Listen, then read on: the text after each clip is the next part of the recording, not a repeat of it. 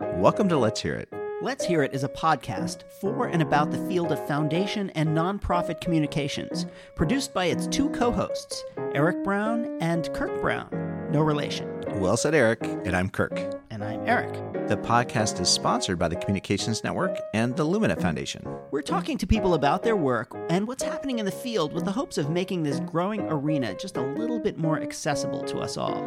You can find Let's Hear It on any podcast subscription platform. You can find us on Twitter at Let's Hear It Cast, and you can email us at hello@letshearitcast.com. Let us know if you have any thoughts about what you hear today, including people we should have on the show. And if you like the show, please rate us on Apple Podcasts so that more people can find us. So let's get on to the show.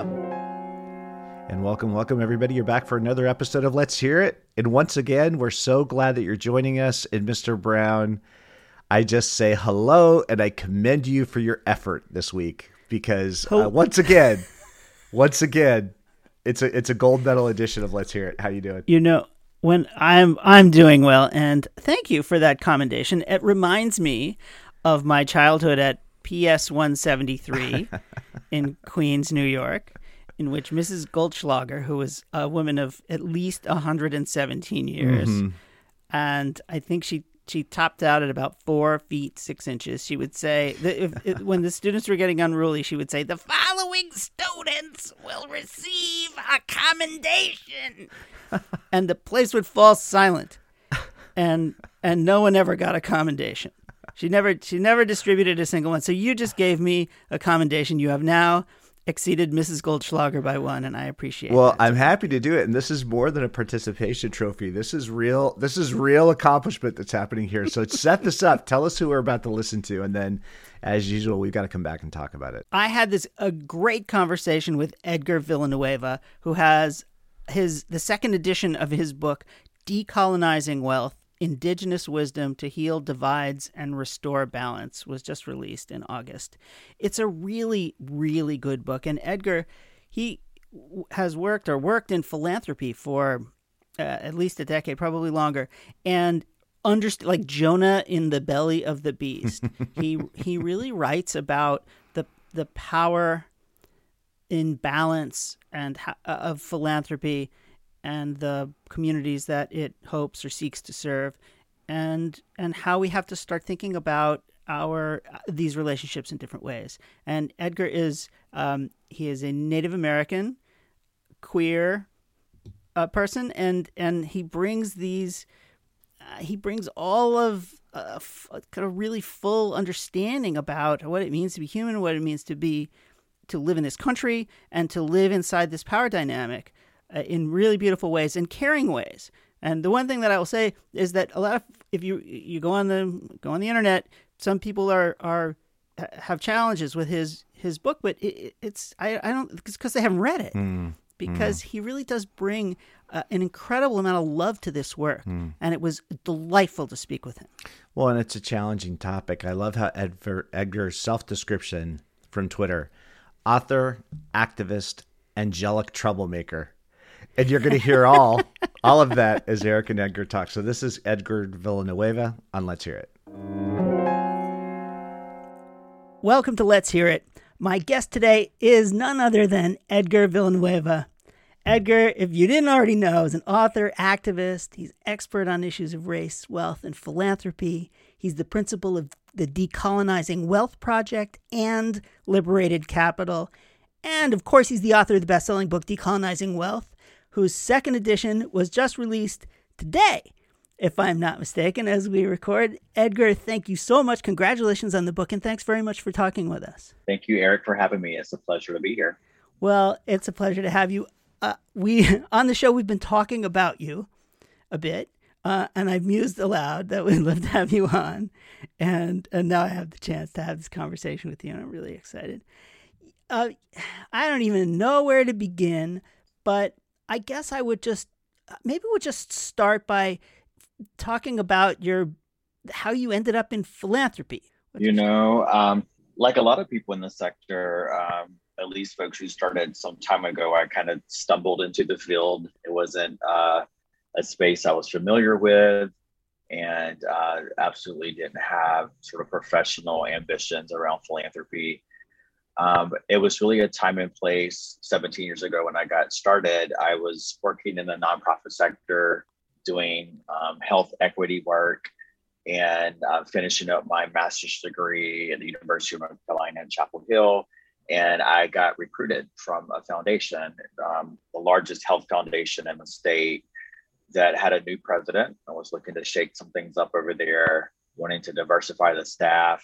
She was the first woman and the first person of color in leadership there, and wanted to not only bring in more people of color, but she wanted to bring in a younger person.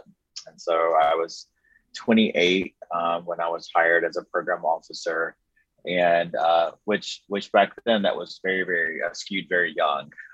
Usually at philanthropic conferences, folks would think that I worked with the waiters or whatever, and would really be shocked when I told them I was a program officer. But that's really how I got my start. And when I was called to interview, it was really bizarre, because I was thinking at that time that I was going to leave North Carolina and go work, in Atlanta or DC, which is kind of what we did if you were from North Carolina and wanted to get to the big city, but not too far. And I was interviewing with major healthcare systems and the CDC and just large kind of institutions. And the foundation that I went to work at was situated in this really small house. There was only 8 people who worked there. And so it was really funny at first, because it was hard to understand what they really did and what I would be doing there. But after several conversations, I was kind of convinced that's where I should go. And that's how I got my start. They handed you a massive checkbook also, did they not? You were making big grants from the get-go. What was that like? It was really interesting. And back then, we actually literally printed checks in our office. And I had a signature stamp at my desk with the president's signature. So I would literally stamp a check, put it in the envelope, and mail it to people, which sounds like the dark ages. Wow. And I remember holding like one check in my hand, being like, wow, I could buy a house with this check. Like this, it was the most money that I had ever seen. So, it really was phenomenal to kind of be a part, coming from poverty and not having wealth in my family, to all of a sudden be in this place where I was sending massive checks.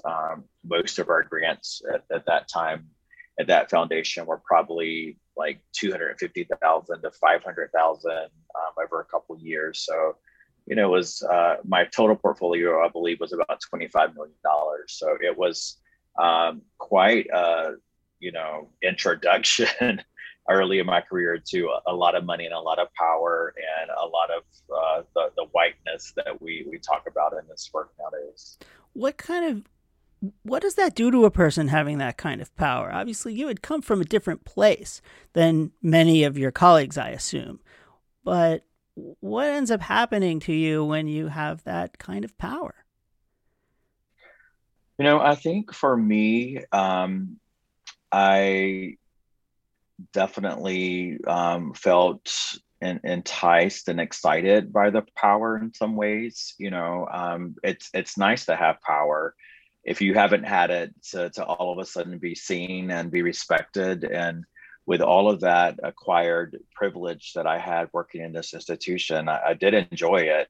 And I tell the story often. I remember the first holiday season where I received a Christmas card from the governor of the state. And it was like a real legitimate card that she had signed, not like,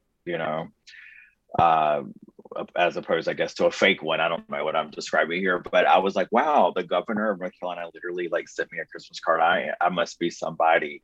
And, I remember helping my family navigate healthcare in the state of North Carolina. And I would just say, tell them where I work and you're going to get the best kind of treatment, because we funded all these healthcare clinics across the state.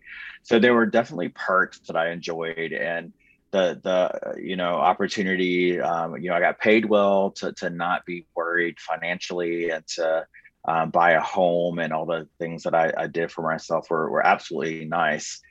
I definitely experienced over time, examples of folks that I had kind of grown up with in the work that I think sort of got intoxicated by that power, who did not create systems of accountability. And I felt a draw and a whisper to go in that direction as well, and had to, many times through the years, make sure I was kind of checking in with myself and then the family of folks that I've allowed to hold me accountable, to make sure that I wasn't getting too into myself with this work, because the system and that is in place will put you on a pedestal and give you that power, and nonprofits will cater to you and in ways that even if you don't ask for it, it's just the way the game is rigged. And it's really, I think, quite hard for people with wealth, or people in these institutions who are gatekeepers to wealth, sometimes to keep a perspective and a grip on reality. There's a lot of theology or religion in your book, and a lot of parables and things like that. And I kept thinking about Jonah being inside the belly of the beast. And then I got to this parable that was not from the Bible, but it was something that sounded really interesting, about the serpent and the flute player. Would you mind telling that story? I think it's just so evocative, and it reminds me of what it might feel like to work at a foundation. It is a story about a serpent that was plaguing a village and coming in and terrorizing everyone and gobbling up children, and everyone was living in fear. And finally there was a flute player who decided to do something about it. And so he went to the edge of the village, he started playing his flute, and he allowed the serpent to come and gobble him up. But he had prepared, for this moment, and had a little knife with him. And from the inside of the belly of that serpent, he began to just cut away little pieces and eat it. And he just kept doing that until he got to the heart of that serpent. And, and he killed it and cut his way out and returned to the village, kind of showing the heart, I believe, as a memoir, or proof as well, that he had conquered the serpent, and there was nothing for folks to be afraid of any longer. And that's a story that I share for many reasons. I think it speaks to just trauma that we experience sometimes as marginalized people who live in fear, who don't have power, or haven't historically had power. We're building lots of power now, or have been oppressed. And and sort of what it takes is that it takes us stepping forward and being willing to speak truth to that power, and to kind of go straight to the heart of the matter, and to change the situation. And that's what it's felt like working inside of philanthropy, and what I'm finding across other types of institutions where there's such a dominant way of being in place, or the status quo that is serving the powers that be. And it just takes one person who's kind of brave enough to step forward and to go into what might be a dark place, to address that trauma and to address that beast, whatever that beast may be, to get to a place of freedom. Well, not to torture the metaphor too much, but I mean, it's really, you're talking about philanthropy. I don't assume you think that philanthropy actually gobbles up children, but it does a lot. It does a lot of things. And you mentioned it in your book that intentional or not are reinforcing many of the power structures that allowed these foundations to gain their wealth in the first place. Obviously, Anand Giridharadas has spoken about that, or written about that in quite a lot of detail. But I think you go at this from a slightly different place, or at least my reading of this book feels like it is something from a position of compassion. How do we help these institutions, or how can these institutions be part of healing rather than a part of harm? Can you talk about deciding to write this book, which is, not an easy thing to do, I can't imagine. And obviously you're taking on these institutions that are very powerful, and you'd worked at, I think, at least 2 foundations by the time you started working on the book, if I understand that correctly, if not 3, but really understanding philanthropy, working from inside it, and then coming to write something that could be perceived as a really challenging indictment of philanthropy. I mean, referring to philanthropy as a colonizing institution, those are fighting words. Can you take us through your own thinking about how you came to write this, what you felt you wanted to accomplish, and how you went about it? Yeah, I wrote this book in many ways in response to what I felt was a calling from my ancestors, and also in response to my own desire for healing.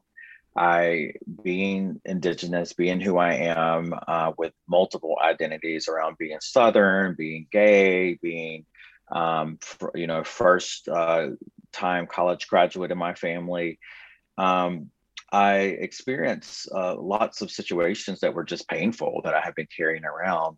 And what I found is that in my conversations with peers through the years, that my experience was very shared. And there were many, many people working inside of this industry who are great people, people who have been hired and brought in because of their lived experience, because of the perceived connections and relationships that they have with communities, but then expected to really assimilate to a different, almost to be a totally different person once you're inside the institution, to leave all of that behind and to dress differently, to speak differently, to think in a different kind of way. And, with all the talk that we have been doing for so long in this industry about diversity, equity, and inclusion, I just felt like there needed to be a deeper story told about, well, what is it actually like inside the belly of this beast, right? What are the experiences of people of color, women, and other marginalized groups as we are, putting statements about equity on our website? We need to hold a mirror up and really be honest about how we as a sector are not doing the best job within our industry. And the talk is cheap. And how do we really get to a place of true transformation? And so I love this work. I still work in philanthropy, and philanthropy has played such a critical role in our society, and supporting the work of liberation and supporting the civil rights movement. I'm not on a campaign to take down philanthropy, but I believe with the resources that we have, this $1 trillion in capital, and knowing the history of how this wealth has been accumulated, and all of the privilege and the oppression towards others who are not allowed to generate wealth or build wealth, we just have to own up to all of that. So I just wanted to rip the Band-Aid off and expose all of this and put it on the table, and not tiptoe around real facts and the truth, so that we could actually do better as an industry and get to a place of real transformation.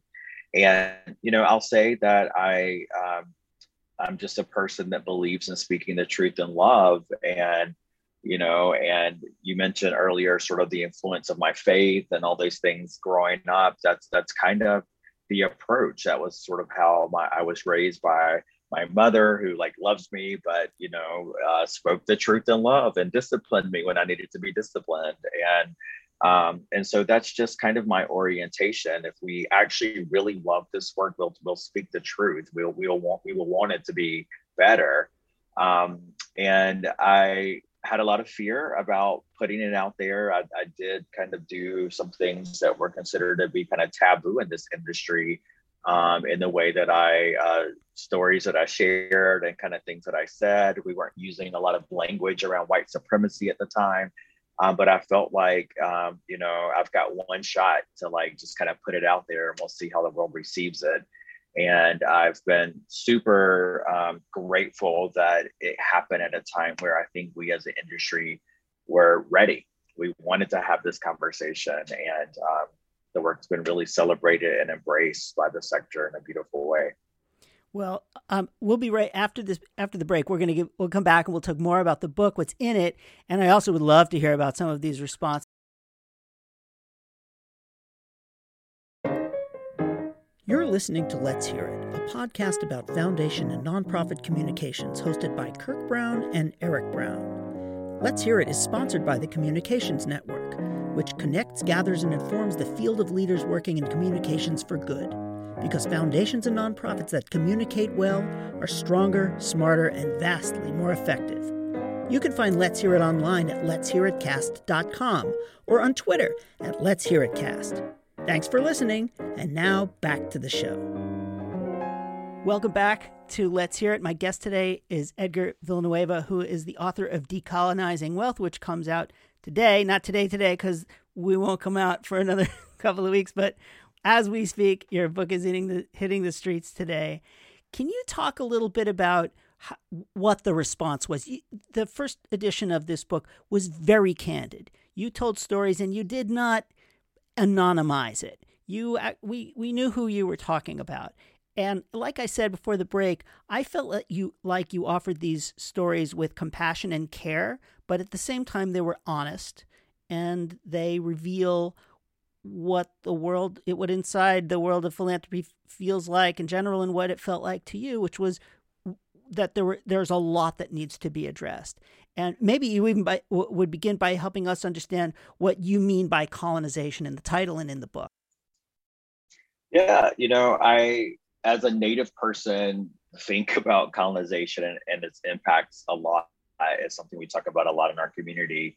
And, colonization historically, the 500 is absolutely, about amassing wealth and hoarding power and control and this forced assimilation. And as a Native person who kind of entered the space of philanthropy, I felt those dynamics in play. I felt the forced assimilation and to become aligned with the legacy of a family or institution, or even, a president that was currently sitting, and to kind of not think for myself or to bring my own analysis into the situation. And that felt like a forced assimilation. I also noticed through the years of philanthropy that we were more obsessed as an industry with our wealth more so than we were with our grant making, actually, and I think I share a story in the book where we would have an ice cream party every time our endowment hit like the next million or whatever, versus never having an ice cream party for giving away more money than we ever gave away, right? When you meet someone at a conference, at a philanthropy conference, you identify yourself or describe yourself or your institution by the size of your endowment versus how much grant making you do, right? Like we know, like Ford is an $11 or $12 billion institution, right? Those are the descriptors that we use, which kind of speaks to our fascination with earning more wealth more so than actually giving it away. The minimum payout rule, the 5%, which is supposed to be the minimum, became the ceiling because we're more interested in a return on our endowment than we are in actually giving away more money. So all of these things just felt really upside down to me as a person who got into this industry to move money. And, where I saw that all of the incentives or the priorities were really about amassing more and more wealth. And I saw how power was abused and wielded, and how one single person in an institution could have so much influence and domination over like a movement by decisions that were made without any type of transparency or like consensus, really. So these are the ways that I feel like philanthropy and our behavior models colonial dynamics, right? It's about hoarding our resources, forcing our ideas and our theories of change on communities without their involvement or their ability to push back. And if they don't get in line or if they don't assimilate, then we can sort of ice them out of resources. And that's what has historically happened in this sector, and some of the dynamics that I call out. Well, when you talk about endowment size and things like that, here's a dirty secret. When I worked for a foundation, and if you go to a conference, whoever worked at the foundation with the largest endowment had to buy the drinks. I mean, yeah. even like, oh man. And you talk about the effect of that, which you refer to as the colonizer virus, which nowadays I think all understand what viruses are and what they do. And you talk about how it sits inside our cultures and institutions that affect education and agriculture and food and foreign policy and environmental policy and in the entertainment industry even. When you talk about that, you say, well, this book is about finance and philanthropy. But to my mind, philanthropy funds all that stuff anyway. And that this way of thinking inside philanthropy pervades culture as well. How are you seeing those pieces interrelate right now? Because you're actually consulting with a lot of these industries and institutions. How do you go into those places and help them better understand, A, what the cause is and what the effect is, and then obviously what to do about it? Yeah, you're absolutely right. I mean, a major surprise to me since the first book came out in 2018 is how the message really resonated with other sectors. And I have done lots of talks and workshops across corporate America, across the broader nonprofit sector in the entertainment industry, because what I experienced working inside this industry is definitely just a chronic issue. And the colonizing virus that those dynamics that are kind of about extraction, dominating, controlling, separating, it is something that is just baked into almost the very air that we breathe and the water that we drink. Because from the start of this country, almost 250 years ago, it was based on this premise, right? And when it comes to money and who has money and who doesn't, it's all been sort of almost prescribed by very intentional policies that I say are infected with this colonizing virus that has privileged one group and oppressed other groups. And so it really becomes so normal to us. Like I think all the time about everything going on in the world and how even now, present day, in this country, we have schools that are well funded and schools that are poorly funded, and we just accept that. That's just the way it is. I think about how on this very land we have children in cages separated from their families. Like, these acts of colonization are still happening in very violent ways, and they're happening in ways that are more passive, that we just kind of say, this is just the way that it is. And if we're not attuned to how the colonizing virus is showing up, and we don't have an analysis around it, then we just kind of take it for granted, and we just give up on, like, this is the system, the way it works. And it's absolutely so clear when it comes to philanthropy and venture capital and bank loans and municipal bonds and all the places where money and finance or capital is operating, that the colonizer virus is very much at play, because the whole system of capitalism is really about extraction and taking away and feeding the 1% and oppressing everyone else. So it's why in philanthropy, although we are good people, we are the good guys who choose to do this good work and work in this space, we still are infected with this colonizer virus. When you look at how who's making the decisions and the lack of investment in communities of color, less than 10% of grants going to Black, Indigenous, and other communities of color, because we have all these ideas that we've kind of set forth around who is worthy of investment, who is a risky investment, who has a track record, who doesn't have a track record, who we esteem to be, an expert at certain issues, and how much in alignment is community able to put themselves with our agenda. And so with all of those things in place, which I think are, designed out of good intentions, we are creating more of a divide between the haves and the have-nots. I don't actually think that many people get up in the morning to go to work, to be a program officer and say to themselves, I can't wait to not fund a Black-led organization today, right? This stuff is just baked into the system. And that's what I'm really trying to point to, that there's not a silver bullet solution. But what foundations and what other corporations and companies and organizations can do is like begin to acknowledge and sort of do an assessment and hold the mirror up around, like, how are we perpetuating the status quo?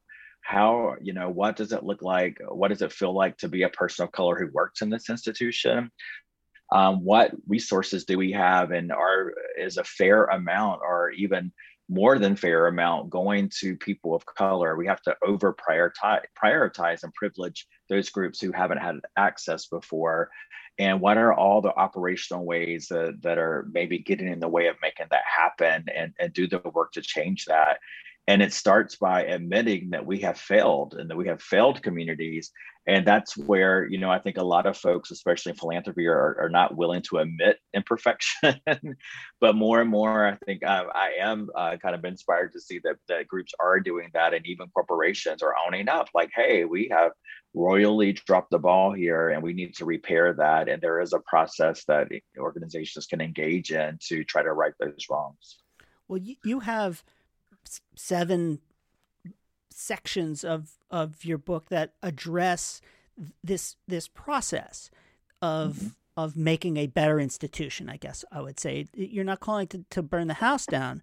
You're really calling on folks to improve, to look inward, and then to look back outward at our neighbors and communities, and how we can be a part of a solution in partnership instead of coming up with our own ideas about what other people need and do that. I'm just going to list those categories so that people really understand what this book is and what your approach is. You say that we need to grieve, apologize, listen, relate, represent, invest, and repair.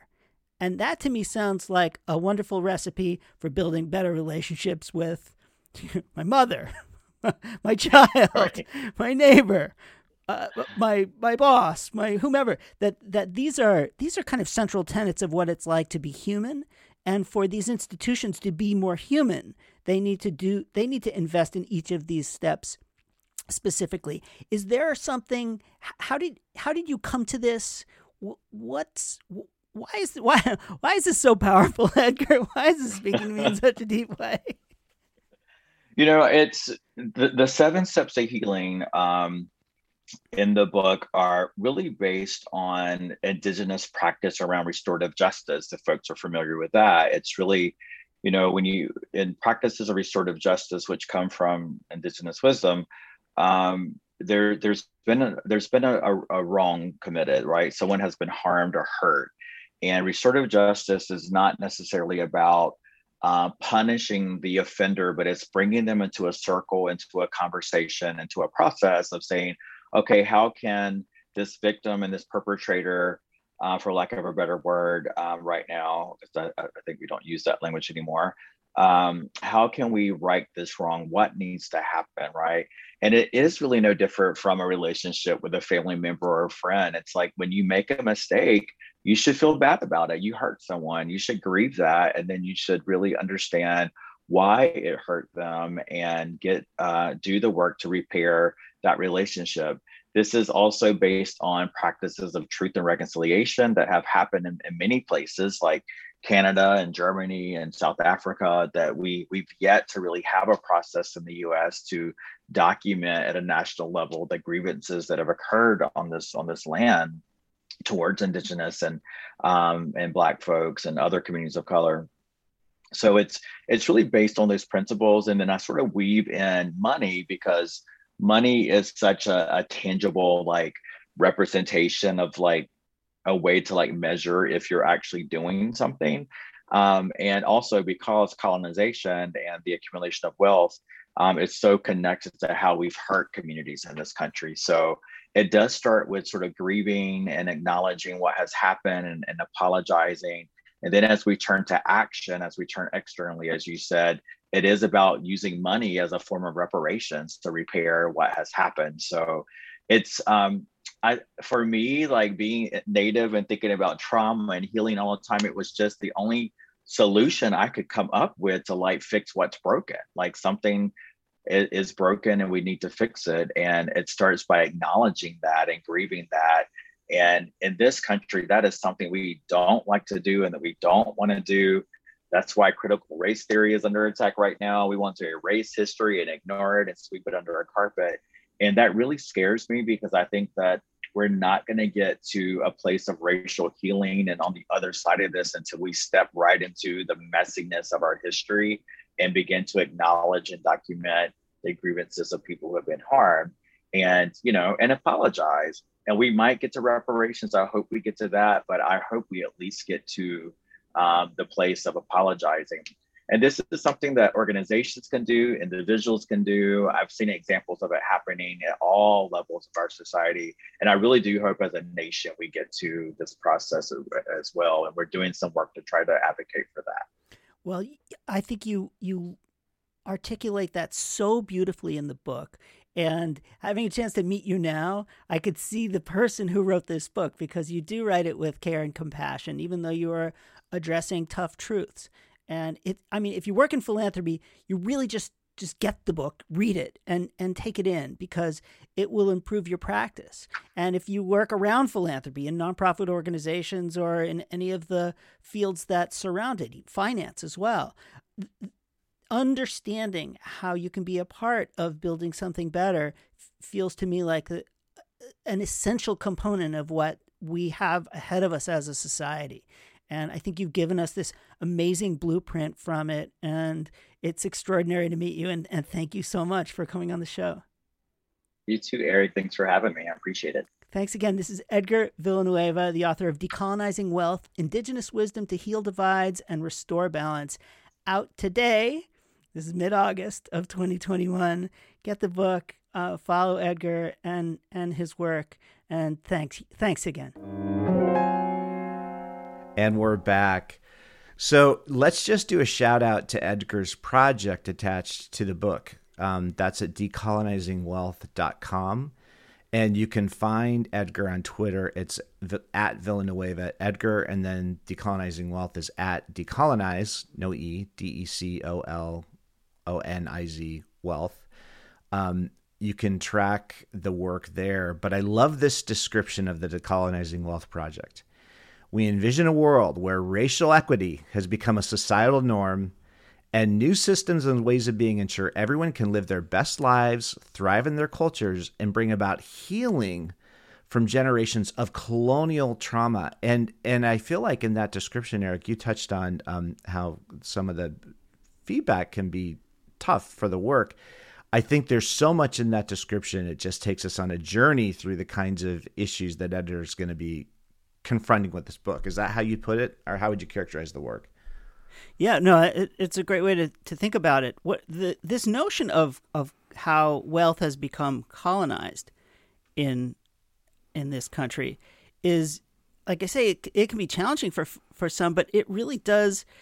We've been having this conversation, Kirk, for quite some time about the role of race in our country, in our systems, certainly in philanthropy, and the work that people who really want to do good things are living in still. And I think that is the big point that he's been trying to make. And I got to tell you something. I remember way back when Anand Giridharadas, his book came out, which is called, and it's on my shelf, and I'm going to look at it. I can't remember. Winners Take All. Yeah. Okay, there it is. Mm-hmm. Which is follows along these many same premises. And I was a little cranky about it, and some folks, people have been cranky about it. And the more I think about it, the more I think he's kind of right, that philanthropy is in many ways perpetuating the things that it is attempting, or it claims to be attempting to solve. And there's Edgar inside these large foundations, and he doesn't pull punches. He certainly doesn't pull any punches in the book. He's quite candid about how people from communities that have been held back over the years, working inside philanthropy, have such a hard time working in that system because it's not working for them. So that kind of challenge, how do we improve this institution that has in many ways continues to do the thing that we want it not to do, is a big question. And I think that, again, as I said in the opening, I do believe that Edgar goes at this with love and affection, and that he doesn't want to burn the house down. What he wants to do is to build it better. And I think that's what I'm so impressed by. Well, let's acknowledge, too, that as this podcast drops, Edgar's book, air quotes, just came out, as it's described in the interview. It just is when? Okay. When did the book come out? August. Middle of August. So that's not bad. No, actually, we're doing pretty good. We're actually doing pretty good. Turn around No, here on completely. Let's Hear It. So one of the little snippets, because I think we need to get into the deeper part of this for sure, but one of the snippets that just landed for me was the notion of this 28-year-old program officer, sitting in this foundation that is physically mailing checks out the door. And people that have not lived in and around philanthropy may not understand that to give money away, you have to physically have a mechanism. The money has to move somehow. And for many foundations, that has just been you send a check out. And sometimes those checks, even to this day, are handwritten. And the idea of this 28-year-old program officer, brand new to this entire world, watching these checks go out the door and this person looking at being, I could buy a house for this. It's really astounding. And when you receive one of those checks, which can happen too, it's also really, it's one of the oddest things in the world that this game-changing, life-changing resource just can get delivered through the mail. And I'm curious, Eric, what your take is on that, because you open the mail and all of a sudden everything changed. Everything changed in one day. It's like a little like Oprah. You get a car, you get a car, you get a check. Right. So, for example, Mackenzie Scott, who is doing sort of the anti-Gates Foundation version of philanthropy, in which she is identifying organizations that she likes and then just sending them money. Yeah. There's no huge infrastructure. There's no theory of change. There's no big strategy. There's no nothing. If there is one, it's not on any website. When they announce these grants or gifts, you don't even know how much it's going to be. Mm-hmm. And for folks who have received them, some of them say how much they got and some of them don't. And so that's like the that's a different version of that, but it's kind of like, you get a grant, you get a grant. I'm not sure I go for that either, but it's just a fascinating, we're all just trying to figure out how to do the right thing. I mean, I think one answer is don't let anybody accumulate $100 billion. That might be a good start. I saw Anna Giridardis on this, in a conversation at Roundtable or something like that. He said, I think we should eliminate all billionaires, like make it impossible to be a billionaire. Mm-hmm. And if we don't like that, we can go. Yeah, right. You can always change the rules again. Let's just try it. Let's see what happens. Well, if it doesn't work out, we'll go back. You talk about some of the difficult reception Edgar's encountered with the work, and I think you're at the heart of something, even describing this dynamic, because it seems like with this conversation that Edgar's surfacing and some other conversations recently, he describes this notion of an ominous, like this is baked into the air we breathe, it's in the water we drink. He describes almost this ominous force in the background, which he's calling, this colonizer virus, this colonial instinct. And it's funny, even when you describe the different modes of philanthropy, what sits in the middle of that is that really money is the strategy. Like fundamentally, it's about money and where does the money accumulate? How does the money get doled out? And who makes those decisions? And like any one of these other very difficult and tricky conversations, it seems quite reasonable that people would struggle and wrestle with how to even have that discussion. But for me, what's so welcome in Edgar just being willing to put it out there is to say, look, we're not going to find a new way around this if we don't do what we have to do, which is actually just sit in the discomfort of a conversation, even if we may not be getting it quite right. I mean, meaning we don't know where this goes and we don't necessarily know the right, solutions, even to if we're identifying really some of these deep issues. Do you think I'm saying that correctly, or what do you think about that? Yeah. And as it happens, you're teeing up our next show in which we talk about critical race theory. Yes. Because these things emanate from a deep history of subjugating people, taking their land, taking their bodies and shipping them across an ocean and making them work. And at the center of all of that, you're right, was money. It was profit. Yeah. It was using people's labor and their land for your own benefit. Yeah. And if we don't solve that problem, then we're just going to, we'll build a nicer house on the same crappy land. And that doesn't seem doesn't seem right. It also doesn't seem good for anybody, to be perfectly honest. I mean, this is not about my self-interest at all. This is about what's right. But it also, you can't build a good society that way. Well, and it's funny because... Or repair a society, I think. The notion that you build a society is even in itself a little arrogant. Well, and think about this world, a world where everyone can live their best lives and thrive in their cultures, where racial equity is a societal norm.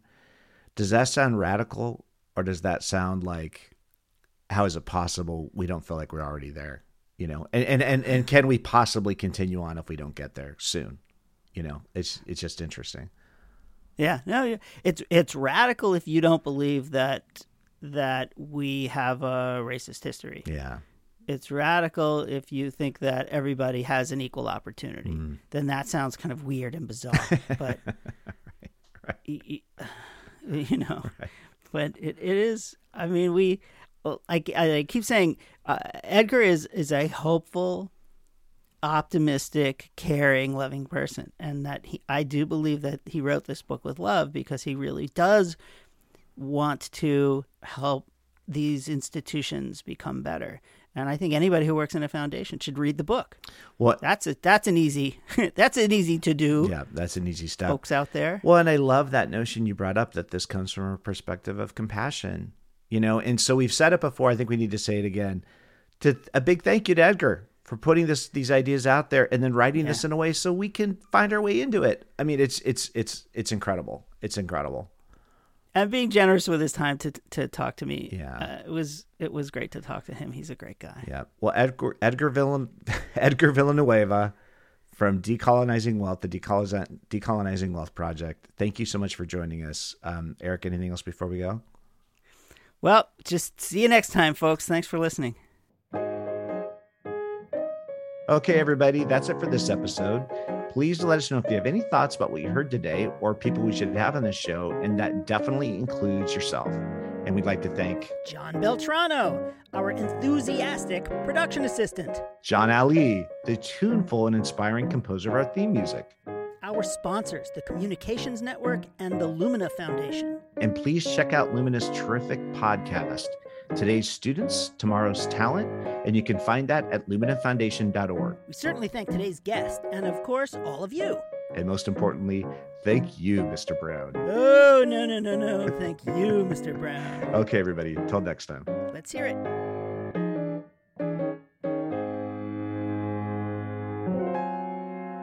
Edgar has been working in philanthropy for over a decade and has,